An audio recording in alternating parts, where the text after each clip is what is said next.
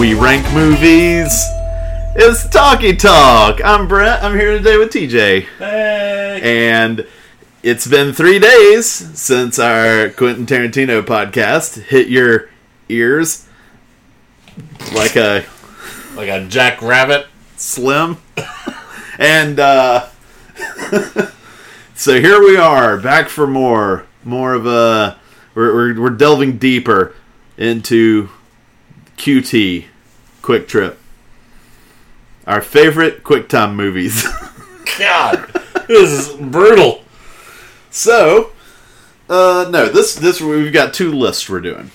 We're going to be doing our top five, our 5 favorite Quentin Tarantino movie performances, and our 5 favorite uses of music in Quentin Tarantino movies. And unlike the previous where we just ranked the Tarantino movies and we combined to have a Talkie Talk ultimate list. A consensus that includes all people of importance. Yes. This is all people of importance, but both opinions will be separated. Yes. That way no tiebreakers shall be required. Or we're really bad at ranking things. Well, Brett, I've got a 5-way tie for number 5. Yeah. This is how I get everything in I want. So, what should we start with? Your choice. Let's start with the music. The music. All right. We're going to start with the music. Would you like to go first? Let's start with 5 and go to 1. Okay, and are we going to, if say my number 5 is your number 2, are you going to go ahead and chime in with that? No, but I'll just have less to say later. Okay. My number 5 music moment in Tarantino films. I struggled with this one a little bit, because it's not really one of my favorites, but I think it's rank in just how iconic it is and how much it lent to. We talked about this some on Monday, on the Monday pod, that it lent itself to so many movies, and a lot of them don't do it well. This movie definitely does, though, but it is Stuck in the Middle with You by Caesar's Will in Reservoir Dogs. That song is forever now paired with that moment in that film. It is arguably the most famous use of a song in a Tarantino movie. Yeah. And I felt like for that reason I couldn't really leave it off. And there was nothing else that, while it only annoyed me because people used it to annoy me, it in the movie is great. It is really great. It's, we mentioned this on the last podcast, which, that's the moment where it's like, using that song that you've heard on classic rock radio over and over again to overlap something truly horrific on your screen. Yeah. And it's just a song that you've always had, like, good vibes with, probably. That's a fun little song. And, honestly, I have no idea what that song's about. There's a lot of weird shit in the lyrics of that song. Yeah. I don't know. I'm bad with paying attention to song lyrics anyway, but, yeah, that's a good choice. Michael Madsen's probably the most famous moment of his movie career. Yeah, for sure. Well, my number 5 is one that I know that you're quite fond of, the use of this, because you mentioned it in the last podcast. I'm going to start with the Delphonics. Did Not Blow Your Mind This Time by the Delphonics. And honestly, I'm going with its use throughout Jackie Brown. Nice. It's played during the scene, like you said, like you mentioned, where they have the coffee. And she puts on the song for him. She plays a record, right? Is that what she has? Yeah, she's got a vinyl. And he goes looking for the cassette at a store. Yeah. And then it plays later in the movie too, and it's sort of the Max. Well, I guess it's the Jackie Brown theme song in Max's head throughout that movie. Right. Every time he thinks of her, he hears Did Not Blow Your Mind This Time. It's actually kind of a great choice of song for the effect that she has on him. Because she does blow his mind. Yeah, it's a beautiful song, too. That leads to, we talked a little bit about, is that the real Jackie in that scene? Right. And I think that kind of seals the deal for me that it is. When she plays this kind of just beautiful little grooving love song. You know what I mean? Mm-hmm. It's just, it's great. Yeah. A great kind of score, almost, for that, for Jackie Brown. It's a good pick. It goes with Pam Grier, too, really well. Like, it's a 70s soul, and so that's the big thing in that movie. Or I think, an interesting thing in that movie, at least, is Pam Grier, who was in all those blaxploitation movies back in the 70s, like Bad Girls in Prison, or whatever. Right. That's a great pairing. What's your number 4? My number 4 is from Kill Bill Volume 1. It is Nancy Sinatra's Bang Bang. My baby shot me down. Opening credits? Right after you see the bride. Okay. Bloodied on the floor. Right. You get that, those haunting tones. It's so creepy. Kind of the exact opposite of what he does with my number 5 pick in Steelers Wheel. It fits the scene. Mm-hmm. And you don't really know what the story is yet. So you just see a bride bloodied on the ground. But it gives you a hint. My baby shot me down. Yeah. That's a great choice. Yeah. It was a great Nancy Sinatra song, too. I just feel like it was kind of trying to split these up a little bit in what they did for the movie, too. So I wasn't just, constantly picking the Steelers Will pick. You know what I mean? Yeah. And this kind of felt like the complete opposite of what he had done up until that point. And it was a creepy song in a creepy moment, setting a really weird vibe for 4 hours of movies coming up. Yeah. Yeah, and that is... I do remember... I remember the feeling of listening to that in the movie theater. Yeah, when I saw that. So that's a great choice for that reason. My number 4 is also from Kill Bill 1. It is Don't Let Me Be Misunderstood by Santa Esmeralda, which Tarantino cuts an instrumental portion of that song out, and it plays during the beginning of the fight with Oren Ishii. Yeah. And it's like the... But I'm not going to try to imitate the sound of the music on the podcast. That little moment of silence was my brain talking me out of that. But one of my favorite things about Tarantino is the way he mashes up things that seem like they have nothing to do with one another, and yet once he does mash them up, they are seamless and they go together perfectly. And so this is one of my favorite examples of that.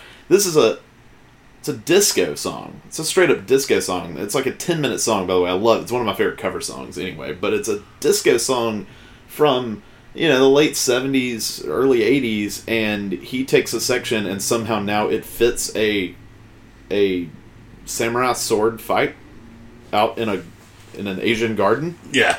That doesn't make sense. Right. Disco doesn't go with that. Why is disco being played? But it's perfect.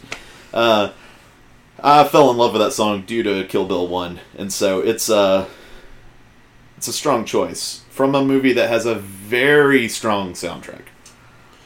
Yeah. Both Kill Bill movies. They do. Have incredible soundtracks. Yeah, no, that's a fun pick. And interesting, coming up with some of my future picks. That's fun. Mm-hmm. My number 3? Yeah. It's from Jackie Brown, but it is Strawberry Letter 23. Which, I hope to God I'm getting this right. That is the song that's playing in the beginning, right? In the murder? The murder, yes. Yeah. Yes. It's so good. It's actually in Pulp Fiction, apparently. Yeah, not on the soundtrack. But just, vaguely heard. I read that today, too. It's, that scene is just so fucking creepy and good. Yeah. And he convinces him to get in the trunk, and then he just circles around, and you see the car come back into view, coming into that pit area. Yeah. Oh, man, you just sense that something bad's going to happen. Yeah. Well, it starts with the gloves, right? He puts the gloves on, and you're like, what? And then he pops the tape in. Oh, yeah. It's like, what the fuck is this? And he cranks the volume, and you're like, oh, no. And then he starts to drive away, and the camera never moves. And then, you see him take the turn, and the camera pans up and over, and you see the car coming right back into this, like a junkyard kind of area. And, with Tarantino, you never quite know what's what, so, I have that thought during that scene of, is is this like a different set of characters coming in that are just like passing Right. passing like by? Stakeout was happening or It's something. like, are we going to go from one thing to like something else that's happened next, and then you just realize you start hearing that song again. That's how you know it's. Yeah, that's how you know for sure it's the same car. Yeah. is you start hearing Strawberry Letter 23 again. Yeah. And then it never zooms in. You're at the same place you were when you got in the car, but you see just the driver get out, open the trunk, Chris Tucker bitch for 2 seconds. Yeah. Then a shot to the head and chest, apparently. Yeah. We find out later. And the song never stops. And then the song, just like Doppler effect, drives off. And It's a great choice. It's another one of those songs like it's that juxtaposition of something that's like the sort of jingle of that song does not fit with murder. right. And that's, I don't know. That's what makes it menacing. It adds coldness to the killers the way that Steeler's Wheel did to Madsen. I think that's the effect of using songs like that in those scenes. It's just like, how could you do that while you're listening to such nice music? Right. Why you cut that guy's ear off? That's not nice. That's not nice. It's a nice song. Be nice. Yeah. What's your number 3 pick? My number 3 pick is Down in Mexico by the Coasters, which is do you know what movie that's in? No. This is a song from Death Proof. It is is it the... It is the super sexy lap dance scene from Death Proof, which... That actress does a phenomenal job in that scene. She's incredible. Yeah. It's incredibly sexy, and it's to a Coasters song. Yeah. Called Down in Mexico. That is creativity. That is incredible. Like, that's taking that song and just being like, this is going to be one of the sexiest lap dance songs ever in movies. To this song? Really? Right. And it works. Yeah, that intro in Death Proof is so bizarre. And it kind of weird how that scene is so sexy and at the same time kind of launches the events of the little movie, where you kind of get a feeling like Stuntman might think he's getting picked on a little bit. Yeah. Mike just never quite seems at ease in that scene. Right. He feels like all eyes are on him, and yeah. And then you later learn he just has issues with women. Pretty severe issues with women. Severe issues, yeah, for sure. No, that's a super fun pick. There's a couple of good choices from Death Proof. None of them made my list, but that is a good one. Yeah. For sure. My number 2 is from Kill Bill Volume 1. A second pick from Kill Bill Volume 1. It's Woohoo from the 5, 6, 7, 8s. Oh, awesome. It is the only band that have ever appeared in the movie for Tarantino playing their song. It is I could not think of a better way to describe what you're about to see when that song is being played by that band. Yeah. It's just like, fucking get ready, because about to be 89 people on screen fucking going at it. It was I remember being in the theater watching that movie and that song starting and me like adjusting. It's like, Something's happening. oh shit. Yeah. This is going down. And it's this little like K-pop power punk girl band. What are they? The 5, 6, 7, 8s? Yeah. Okay. Yeah. Yeah. It's a great band name. Yeah. Yeah, it's a great choice. Yeah. Again, Yes. it's a great soundtrack. We've picked 3 of our 7 choices have come from it so far. Yeah. Yeah. Yeah, that's awesome. That's your number 2? That's my number 2. Number 2 for me is Jim Croce's I Got a Name from Django Unchained. I thought about it. The only reason I left it off my list is I couldn't tell you exactly what's going on in the movie. He is riding after his freedom. Yeah, I looked it up. I watched the clip, and I was like, it's good, but I'm going to leave it off because, for me, without looking, I knew that song was there. I knew it was prominent, but I couldn't tell you what exactly was going on. But great song, and that scene is fucking incredible. It is a great song choice because it gives me a new way to listen to that song, which is I Got a Name has so much more meaning for Django. in that moment. Like he has ownership of his own person at that point. Something that he probably never thought he would experience in his life. And so... Not again, yeah. Right. So anyway, that was one of the things I remember also when I went to see Django Unchained. It really stuck out in the movie. Ashley and I got in the car, and I said, "What was your favorite part?" She was like, "That Jim Croce song." That moment, I was like, "Mine too." It's really good. It's really good. Yeah, no, it's phenomenal, and it launched that song back into, or maybe into, for the first time. But that song was getting like radio play on Sirius for me anyway. Oh wow, nice. And still does. Yeah, which is neat. Yeah, no, it's way up there. What's your number one? My number one's from Pulp Fiction. Okay. I think there's 5 or 6 songs you could probably pick. A lot of good choices from Pulp Fiction. But I'm going to pick the first song you fucking hear when you're watching Pulp Fiction. It's Dick Dale and Miserlou is number one for me. I mean, you hear that song anywhere now, you immediately go to Annie Up, You Fucking Pricks Move, and I'll execute every motherfucking last one of you. Mm-hmm. Cut to the awesome font drop down. Yeah. And then just that, almost like a drum roll of a guitar. Right. It's, it's just so good, and it's just... I mean, we talked about this some, or I did with Steelers Will, but holy fuck, if that song's not Pulp Fiction. You know what I mean? Yes. That is sort of if you ask people what kind of music they thought would be in the next Quentin Tarantino movie, they'd be like, surf rock? Right. Probably. Yeah. Seems like even though this had like that and country and, funk and fucking Dusty Springfield. I mean, fucking everything in that movie. Yeah. Genre is irrelevant to Quentin. He's picking his soundtracks. I mean, his soundtracks are so strong. You said Pulp Fiction, and I was like, I can think of like 5 different songs. I could have picked that. I could have picked Urge Overkill is fantastic. I don't want to steal your number one, but...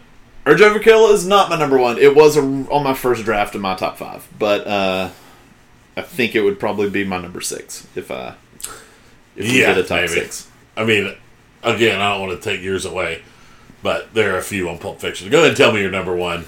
Well, my number one is not from Pulp Fiction. Okay. Pulp Fiction didn't make my top 5, so I think Pulp Fiction would be numbers like 6 through 11. Yeah, because I was just going to say Teenage Wedding is another fantastic choice for that scene that you get there.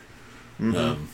But what's your number one? My number one is The Lonely Shepherd by Zamfir.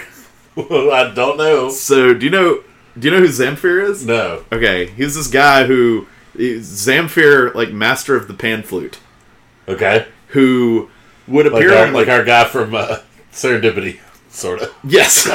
So apparently, I don't have any first-hand experience of this. I'm too young. With pan flutes. But yeah, I'm too young for pan flutes. My mom keeps telling me, Brent, you're too young for pan flutes. I was like, I'm 35. Give me a pan flute. No, you're too young. Maybe when you're 38. Show some maturity, we'll get you a pan flute. You have to take out the pan flute and feed the pan flute. Right. To clean up after the pan flute. That's right. It's a big responsibility. Have a baby first, and if you're good with the baby, we'll get you a pan flute. So, anyway, this guy he did like late night infomercials back in the late 70s. All right. Trying to sell his music. He was like, Zamfir, master of the pan flute. And it would be like 1 a.m. on PBS or whatever. And seems about like the right time slot for a master of the pan flute, though. Right. That doesn't rule him out as the master of the pan flute. I just like that he's just a guy trying to sell cassette tapes or 8-tracks on an infomercial. Which, like, only Time Life, only Time Warner does that anymore. But anyway... His song is called The Lonely Shepherd, and it is from Kill Bill Volume 1. Okay. So, 4 of our 10 entries. So, did you have 3? I had 2. You had 2. I only had 1. You had the 5, 6, 7, 8s, and you also had My Baby Shot Me Down. Oh, yeah, that's right. Yeah.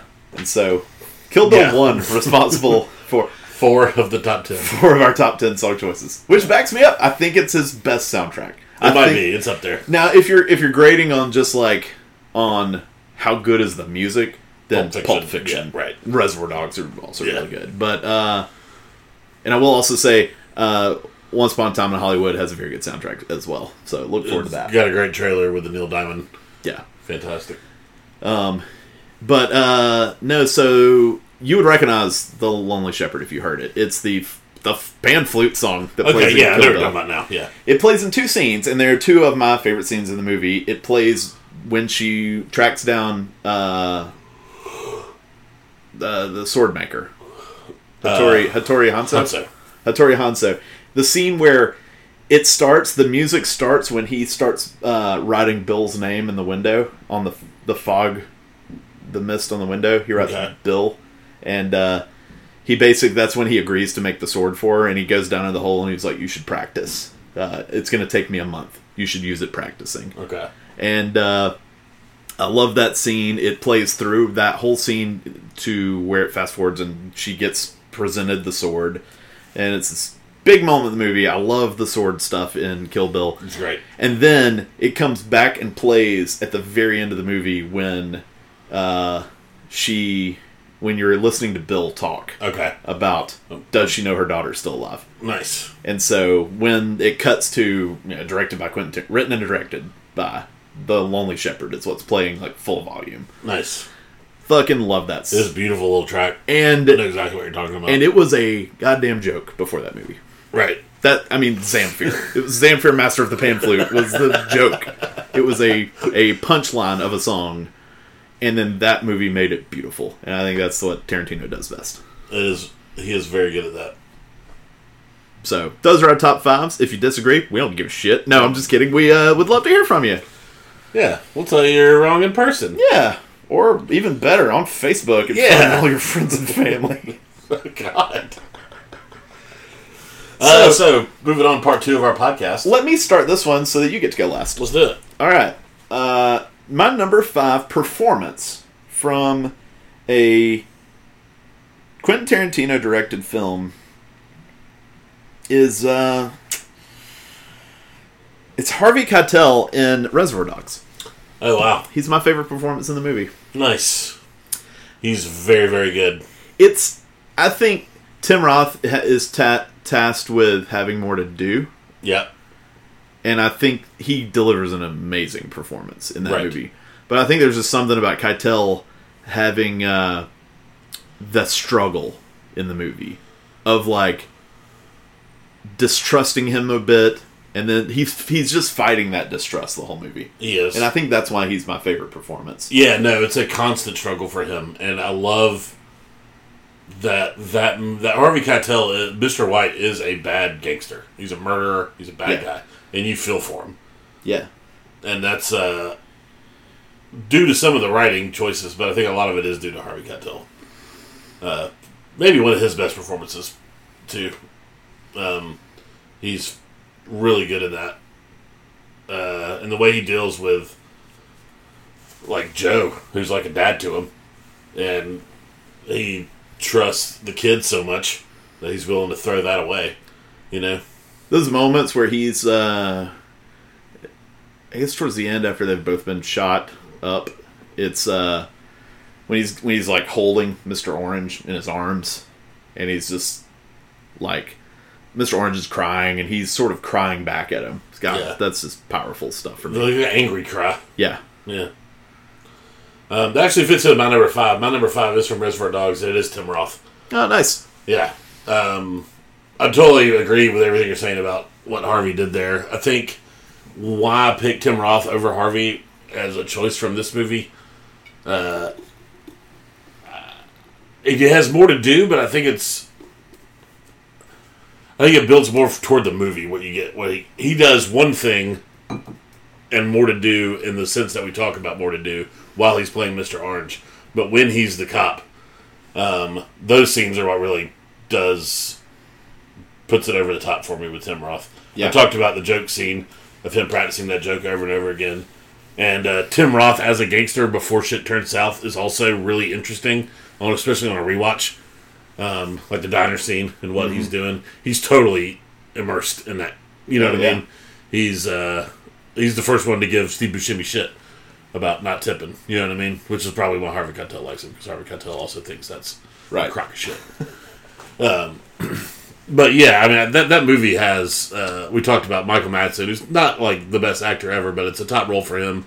It's up there for Roth and Keitel, too. Probably Chris Penn's best role. I think it's the greatest performance also of whoever played Mr. Blue. Okay, I'll never know who Blue and Brown are. One's Tarantino, one's the old guy. Tarantino's Brown. Okay. And I think the old guy's Blue. Rando guy is Blue. Yeah. He just dies immediately. I believe. It's been a while since I've seen that, but I think that's right. I think Tarantino's Brown. Okay. So, yeah, nice. Reservoir.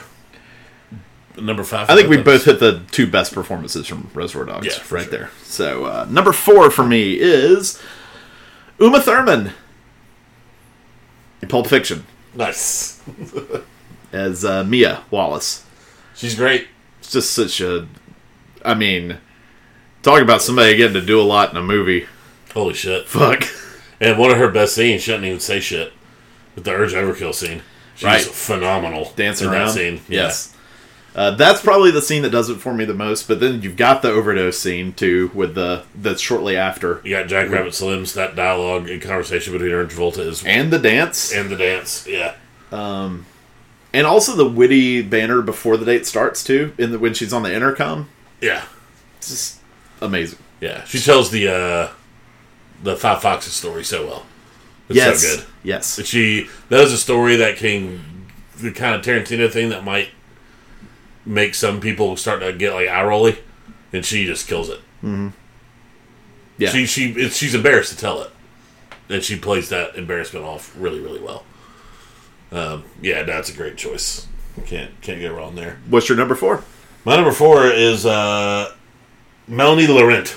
Oh, she's so good. That's Shoshana Dreyfus, the woman responsible for Hitler's death in Inglourious Bastards. True story. True story. We walked out of that theater, and it's funny, you and Ashley were talking about what's your favorite part. I often do that with Cass. What's your favorite part? And she was like, that French girl was fucking incredible. And she was. She was just great chemistry with the black actor who she was in. Mm-hmm. I mean, they were just great together. Yeah. The montage, which almost made... That's the David Bowie song I was talking about, which almost made my top 5 music, leading up to her deciding how they're going to splice the film together and all that shit is so good. She's got her mind made up, and that's what's happening. Not to mention one of the best scenes Tarantino's ever filmed in the intro, and the scene in the cafe. I think she probably undergoes...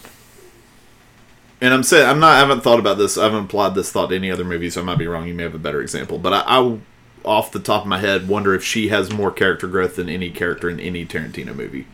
From the beginning to the end. I mean, she goes from a scaredy cat to... She's scared to... She fucking takes ownership. Yeah. And burns down all those Nazis. Yeah. I mean, effectively, if you think about it, if that happened in real life, she would have ended the war. Yeah. You know? Which is crazy. That's not how it ended? Well, I don't know. I'm sorry. I get most of my history from film. From Tarantino. From specifically Quentin Tarantino. Tarantino. Literally the worst yeah. person to get historical lessons from. But yeah, no. I was super upset when she didn't get a nomination out of that, too. So, I'll give her some love here. This is just as good, right? Melanie? Yeah. This is what she's worked so hard for all these years. You can retire now. Fat asses in a glorified closet. You can retire now. 2 dudes in a closet have rated you the 4th best at something. The Oscars only rated you 6th best, as far as we know. It's true. Well, what's your number 3? Number 3 is Pam Grier from Jackie Brown. Nice. It was. I just wrote down Jackie Brown at first for number 3, not knowing who I was going to pick from Jackie Brown. Yeah. Her or Robert Forster. I love them both so much. But the name of the movie is Jackie Brown. It requires a performance. That role is... I can't imagine anybody else in it. Oh, God, no. She needs vulnerability and toughness Jackie Yeah, does. That so character. A ton something of I both. loved that Pam Grier did is the scene where Odell comes to kill her. And she flips it on him. And then when Odell leaves, you don't get that, like... You so easily could have gotten that, like, tough... She slings the gun on the counter and turns the lights on and, like, makes a drink. You also don't get that, like, shaky exhale. Like, Right. oh my God. She was just like, well, that's kind of the thing. I didn't love doing that, but it was what I had to do. That was kind of the vibe I got from it. Yeah. And that was really well done by And Pam she Grier. turns on that hustle of him so well, Yeah. too. Where she's like, I'm looking out for you. I had to tell him. I had to tell the cops this. Right. Think about it. And, she just leads him through it. And then she does the same thing with the cops, too. Yeah, in the it's movie. great. She's so character's fantastic in that great. movie. Yeah. Yeah. I mean, I think that's going to be true of all these Sure. choices. But, like, you're right. That is a character that was made for her. And then she was amazing in it. In that role. So... my number 3 is also from Jackie Brown, and it's different. It's Robert Forster. I think I remember we paired up our like two of my favorite pairs from Tarantino movies. Yeah. I did not recall him being good or really in the movie until I rewatched it, which makes sense. I'm glad I rewatched it. I'm glad I had the wherewithal to know I needed to, because he is fucking fantastic. We've talked a lot about what he does with Pam Grier and how that chemistry is just so good. But I think his chemistry with Sam Jackson is so fucking good in that first scene when Sam Jackson and Robert De Niro go into Max Cherry's bail bonds. Yeah. He's fucking just so good. His I often look at or try to look some at like acting without words, and I think Robert Forster does a great job when Sam Jackson says, "Who's that big dude in the picture?" And he's like, "Is this my buddy? It's this guy." He's like, "He worked for you?" He's like, "Yeah, but you're the boss." He's like, "Yeah."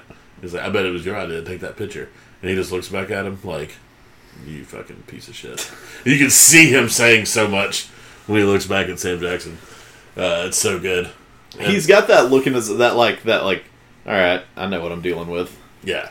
And then you get a complete character change when he sees Pam Grier walking down the corridor when he's picking her up from jail. You see him like go from bail bondsman to like schoolboy, and he doesn't say much, and he doesn't really change that much, but you still just get that vibe coming off of him so hard. He was really, really impressive in that movie. Without him and Pam Grier in that movie, I'm not sure it's anywhere close to how good it was. Mm-hmm. You know who this is just a weird throw in. Do you know who I think Robert Forster looks a lot like? Who's that? Kyle Chandler. He does look like a Kyle Chandler granddad. I Yeah, can see that a little bit. I was definitely seeing that in some of those scenes. Nice. Must be fascinating for Who's your listeners. number 2, Brent? My number 2 is Christoph Waltz from Inglourious Bastards. He was also my number 2. Same movie? Yep. Okay, yeah. It's an all-time great supporting performance. Yep. There's a chance it's, one of the best supporting actor performances of all time. I can't in good conscience pick him from the other movie because I don't think he's the best supporting actor in that movie. From Django. That belongs to Leo. But for this movie, I mean, also one of the greatest villains of all time. Yeah. I think if I'm redoing AFI's top 50 villains of all time, there's no way he's not top 50. Right. No, he's definitely on that list. Yeah. One of the scariest, humans I've ever seen in film. It was horrifying. It's like the only thing Hollywood knows what to do with him now is just like Bond villain? Question mark? Yeah. Because he's so good as a villain in Bastards.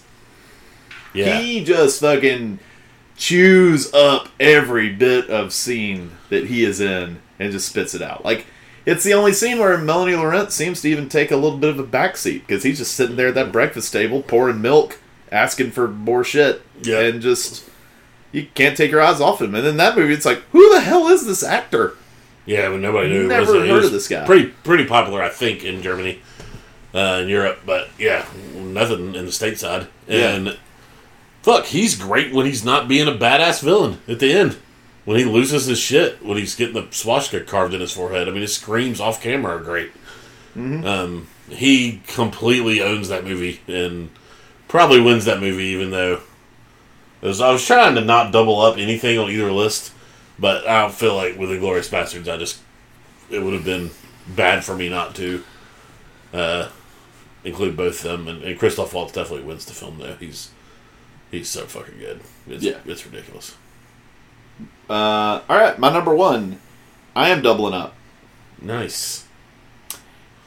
It's going with the person I think of first when it comes to Quentin Tarantino movies. Samuel L. Jackson. Pulp Fiction. Yeah. Jules. Nice. That's just an all-time great performance for me. This list worked out so good because I'm going with John Travolta and Pulp Fiction. Oh my God. Oh, that's awesome. Yeah. Yeah, it's well, let's talk about it both together then. Yeah. They're our number one picks. So, obviously, it's funny that you picked, knowing how you and I often, I'm the one who typically is like, I don't know, got my arms crossed at a guy, at the performances who get the juiciest stuff to do, you know? Yeah.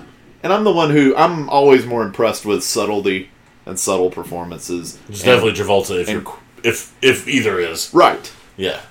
And this is the most over-the-top, like, I mean, and I will strike down with vengeance is the most furious anger. You know he's flipping through that script and just be like, oh hell yeah!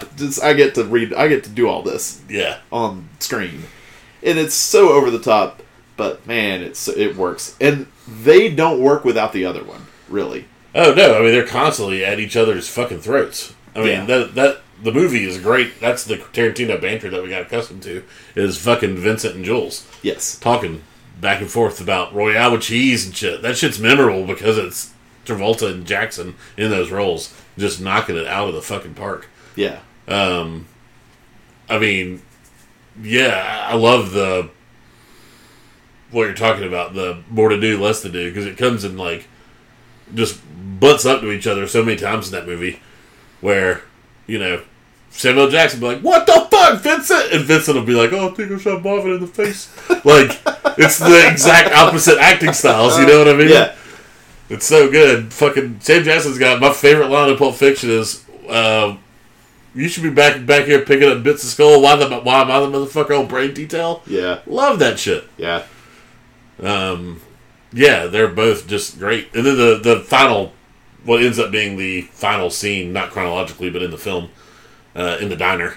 That's why Sam Jackson just kills that scene. That's why he gets my pick. And Tim Roth honestly kills that fucking scene too. Yeah. It's the come down off the big he talks about Ezekiel again, the Ezekiel 25:17. When he starts breaking it down. Yeah, and I love to hear him talk about that. But then, and he talks about I love the line of I'm trying real hard to be the shepherd, Ringo. Yeah. Yeah. And I love his delivery of that. It is not the way you would think to end the movie. Right. To end a movie with a dialogue that happens chronologically halfway through the story. Yeah. But yeah, Sam Jackson is the... Yeah, he's really good. I mean, you get that... Again, I love now picturing them in those acting styles and those characters butting up against each other as often as they did. Yeah, and like I said, that's why they work so well, is because like Samuel Jackson is turned up to 11, and I love it. Yeah. And that doesn't work if John Travolta is also like doing like John Travolta from Face Off. Right. Like, also trying to just like fight for scraps at the chewing scenery table. Right. Instead, you get great, like, some of the best Travolta acting in that movie in Pulp Fiction, I think, is that Jack Rabbit Slims. When he's sitting with Uma talking, and the two of them are great together, too. Mm-hmm. But when he asks to try the milkshake, and he's like, I gotta see what the fuck a $5 milkshake tastes like. And he tries it. He doesn't smile. He just goes, yeah, it was a pretty good milkshake. But there's nothing nothing over the top about it. Like I said, he didn't even fucking smile. He's just doing what he does. He's just doing that, like, cool hitman thing. Yeah. But so cool. Yeah. Which is, again, why I like the scene at the overdose scene. Is so crazy for him, because the whole movie he's subdued. Even when, the Mexican standoff is happening in the diner at the end, and I think his only line is, Jules, if you give that motherfucker $1,000, I'm going to shoot him on principle. Like, You know what I mean? Yeah. Like, he's... Even in that scene, he's still just like a cool guy. But then you get immediately punched back by Sam Jackson. Vincent, shut the fuck up! One of the best on-screen duos. Yes. Like, buddy cop or opposite cop, apparently, in Pulp Fiction, that I've ever seen. And I can't imagine it being too much better than those two in that movie. I mean, the whole bonding situation, them playing off each other is just so fucking good. Yeah. And Sam Jackson lives, so I guess we assume. Yeah. Because he's trying to be the shepherd. But him and the fucking Big Kahuna scene, that's fucking iconic. You know what I mean? Yeah. I mean, he's got, look at the big brain on Brett. Oh, look, Jackson has, like, all the great lines. I mean, I feel bad for Travolta a little bit, because he's flipping through and he's like, when do I get to say all the cool shit? And I was like, well, I get to talk about burgers. That's cool. Oh, Sam Jackson, supporting actor. Travolta, lead actor. I guess because he was in the Uma shit. Yeah. He had more screen time. Yeah. But yeah, Sam Jackson with when he slurps that drink, when he takes Brett's drink, Brad's drink, and he just drinks all of it. Yeah. After he took that big honking bite out of that burger, that is a tasty beverage. Yeah, that is, God, that is just... They speak where you come from? Yeah, he's got all this shit that everybody repeats now. Oh, that's right. Yeah. What? Do they speak what? No. Do they speak English and what? Yeah, that's right. What ain't no country I ever heard of. Yeah. That is... I have to imagine that as he's acting in that scene, he's just thinking like, this is the coolest shit. I'm going to look so cool. This movie is just going to get me so much ass or whatever. Like, I don't even know. Maybe it wasn't looking for that. But so many jobs, so much ass, so much drugs, whatever Sam Jackson wanted in 1994. He's standing on that set thinking, I'm getting it. Whatever I want, I'm getting it. Yeah. I'm going to be played on fucking highlight reels for ages. And yet, John Travolta's the one who made the amazing gif of confused Travolta turning around. Where's the intercom? Yep.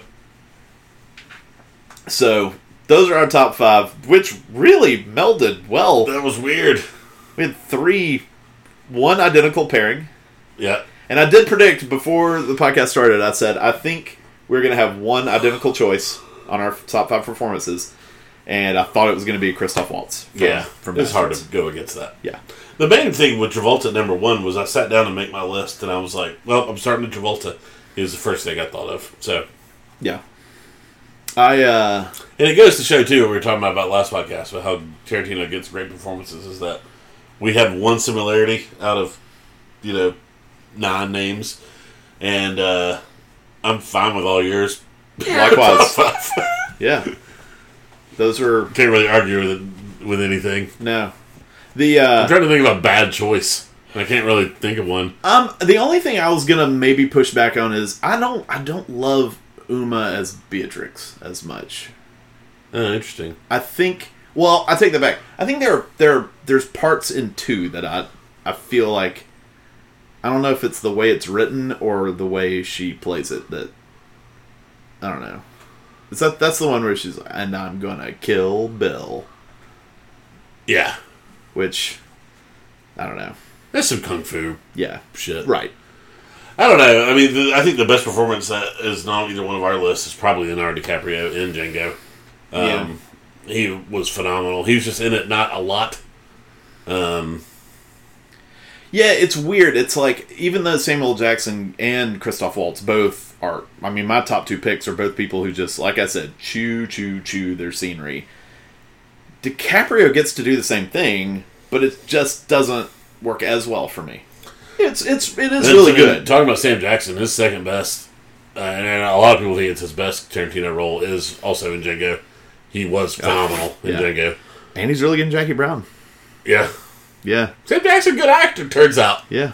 The fucker is underrated somehow. I think he gets kind of this, like, James Brown, like, he just works. He'll do fucking anything, you know what I mean? Kind of mentality. Yeah. He's really fucking good. And he's really good in everything. He does make a lot of just movies that are just throwaway movies. Right. But he is really good in them. Yeah. Almost... He is really good as Nick Fury, but I wonder how much time he has to devote to playing Nick Fury, because he doesn't really do a lot as Nick Fury, and I kind of wish he had more time to just do more cool stuff. That may have been one reason why I wanted to do it, though. He's like, I don't want to do just these movies. Right. Yeah. I want to do whatever the hell I want to do. Because Is he in Once Upon a Time in Hollywood? Do you need to answer off air? I won't say. Okay. Do you want to know? I do. Okay. I just shook or nodded my head vigorously.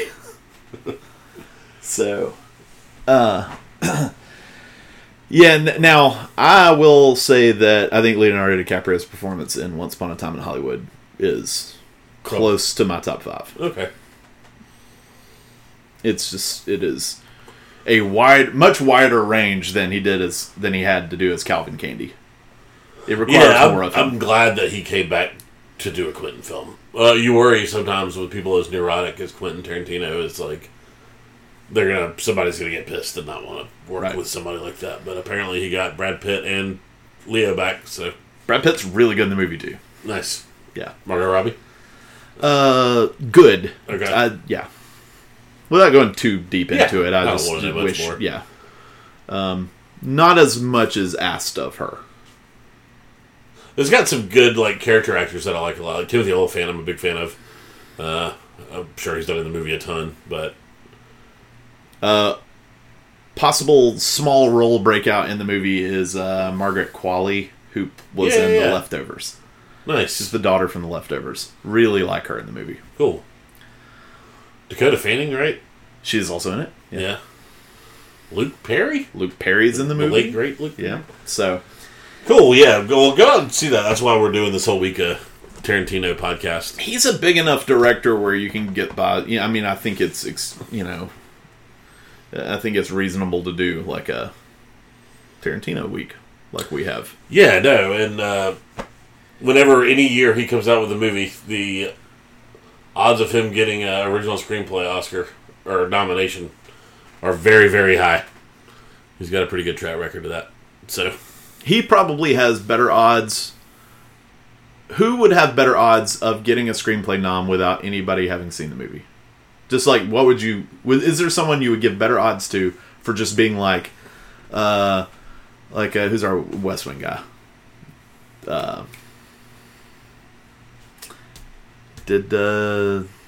Who's the... Aaron Sorkin. Aaron Sorkin.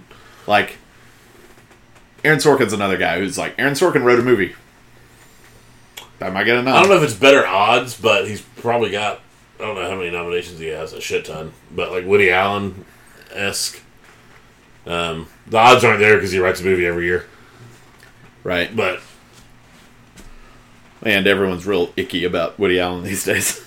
He got nominated. I mean, they were icky about him when he nominated for Midnight in Paris or whatever. Yeah. I think it's worsened since then. The public view of Woody Allen. You think? For sure. No, I don't think so. I think it was just as bad. I think it was been bad for a long time. I've never known the public view to be good of Woody Allen. That's true. It's gotten worse for Tarantino too, though. So we'll see with the Me Too thing. Yeah. I mean, that shit with Uma Thurman. I read that whole Vice article. It was not great, and it wasn't sexual at all. If you haven't read it and don't think it was anything like that, it was pretty much just him pushing her too far, punishing directorial style. Yeah. Oh, that's right. She said she had some injuries. She had some injuries, and then she felt forced to continue. Okay. There was something specifically with the car in Kill Bill that he was like trying to get her to drive faster and faster, and the car wasn't safe. Yeah. And she didn't think it was safe, and the car people on set were saying it's not safe, and Tarantino had to make a deadline, and he was kind of like, "Look, bitch, we can fucking do this," and he was like, of course, with her. Yeah. And I don't think she ever came out and was like, "Fuck Quentin." She was just like, "That sucked," and I did not appreciate it. You know what I mean? So we'll see, but I would go check out the movie because the guy's a great writer and a great director, and I can't wait to see it. Yeah. Recommend it. So those were our top 5s. If you're wondering why we're not talking about our homework, we just kicked it down the road a little bit. So I don't even know what it is right now. It is, I think, still Synecdoche, New York. Oh, that's right. I think. Which was... I want to watch a...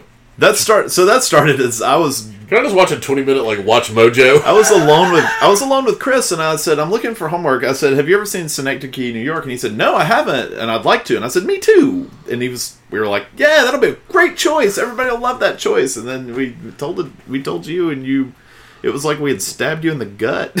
I was like... It's really good. It's just not the most rewatchable movie. I'm worried now. So Well, don't rewatch it. Yeah. Don't start it on another TV right beside the one you're watching it on. Oh, I still need to do my experiment that Chris challenged me to, though. Remember this? What? Yeah. What is it? It is Roadhouse and Kickboxer At the same time. I've never seen either one of those movies. Nice. I think it's Kickboxer. Maybe it's Bloodsport. I don't know. Those are the same movie in my head. Bloodsport, not Kickboxer. Okay. I don't know that Kickboxer's a movie. I believe you if you say so. I think they're both... Bloodsport and Kickboxer, I think, are both Quentin Tarantino... Or not Quentin Tarantino. He'd be like, I wish! Although, speaking of things that are not Quentin Tarantino movies, I was looking on Letterboxd at the Quentin Tarantino directed section. Yeah. And I found Kill Beatrix. Oh, weird. Somebody had made a mock-up poster for Kill Beatrix, the 10th and final film from Quentin Tarantino, starring Zendaya as the little girl from Kill Bill. Huh. Grown up to try to kill Beatrix. And I was like, I really hope that's not his last movie. He doesn't need to revisit that. He established that the little girl was going to go possibly get vengeance, and that's all we need. We don't need to see... This is those people who hate Star Wars, I think. Are the people who need another Kill Bill movie. Yes. It's like, well, we needed to see Leia practice. You knew I was going to get Star Wars fandom bitching into a Quentin Tarantino podcast. Speaking of, though, are you... how likely is it he makes a Star Trek movie? I don't know, man. He keeps talking about that. That came up again this week. Yeah. Simon Pegg had said, well, if Tarantino makes a Star Trek movie, it's not going to be like a Tarantino movie. And Tarantino responded saying, it's going to be exactly like a Tarantino movie. I don't know. I also not... I mean, I think the odds are just as good that he makes a Star Trek movie as the odds are that he only makes 10 films. Yeah. So, having said that, 50-50 on both? Yeah. Yeah, I don't know. Am I going to be shocked if he makes 11 or 28 movies? No. Right. So, I don't know. But it's fine, he can do it. I mean, I'm not convinced Daniel Day-Lewis is done acting either. So. Neither. I hope not. I still got my fingers crossed. Yeah. That's what we need, Tarantino and DDL, to come out of retirement for each other. Oh my god. I don't know if I could take that. It was like when we first saw the trailer for Once Upon a Time in Hollywood, Cassandra was like, I don't know about this movie. And I was like, the trailer was great. You didn't like it? And she was like, I don't know if it's safe to put Brad Pitt and Leonardo DiCaprio on the screen together so much. Yeah. There's definitely a gratuitous Brad Pitt shirtless moment in that movie. Well, I mean, use them if you got them. Or audible gasps in the theater. Nice. Oh my heavens. I was trying to think of who else is in the movie. Like, better than gratuitous Bruce Dern shirtless moment. Yeah. Is Bruce Dern in it? It's got that, yeah. Yeah. Scoot McNairy. Sorry, Scoot. I feel like out of all people in the movie, Scoot might be the most likely to wind up listening to our podcast. So I feel really bad. True. Frequent guest of... definitely not Bruce Dern. It's definitely not Bruce Dern. DiCaprio and Brad Pitt have a better shot than Bruce Dern. Yeah. So, anyway... We haven't made it an hour yet. Keep talking. Yeah, what else? Were there any other honorable mentions that you... That Yeah, really it made either list? was really DiCaprio. That was really the only one that I wanted to mention because I felt bad leaving him off. Yeah, I had... like I said, Urge Overkill nearly made my song list, and... Walton Goggins nearly made my performance list. Oh, yeah. Walter Goggins' Hateful Eight is really, really, really good. Is it Walter or Walton? I've called him both, and I just keep alternating. I think it's Walter. I think it's Walton. It doesn't matter. Yeah, No one's only do listening a at movie this point. podcast. We've already finished our list. No one's listening to us. God, if you're still listening, you're David. That's my... It is Walton. Walton Goggins. Walton Goggins, yeah. Like Walton County. He is from he's one of the Walmart people. He's from one of the Waltons. He's from Walton Walmart. He's like John Boy. This has been Talkie Talk. That's what you say now, Brent. Let me check my notes. Ah, yes, this has been Talkie Talk, the podcast for the mediabyus.com. You can subscribe to us. That would be great. You can give us a rating of 5 stars. That's even greater. And you can engage with us on Facebook. And I think you know where to do. And that's Twitter. That's it. Email. What? Yeah. We have Twitter now? We have Twitter. We do have Twitter. Tweet with us, please. Tweet. Thank you to Willow Walkers. all them Willow Walkers out there. And all the Boo Reefas. And all you Boo Reefas. Bye-bye.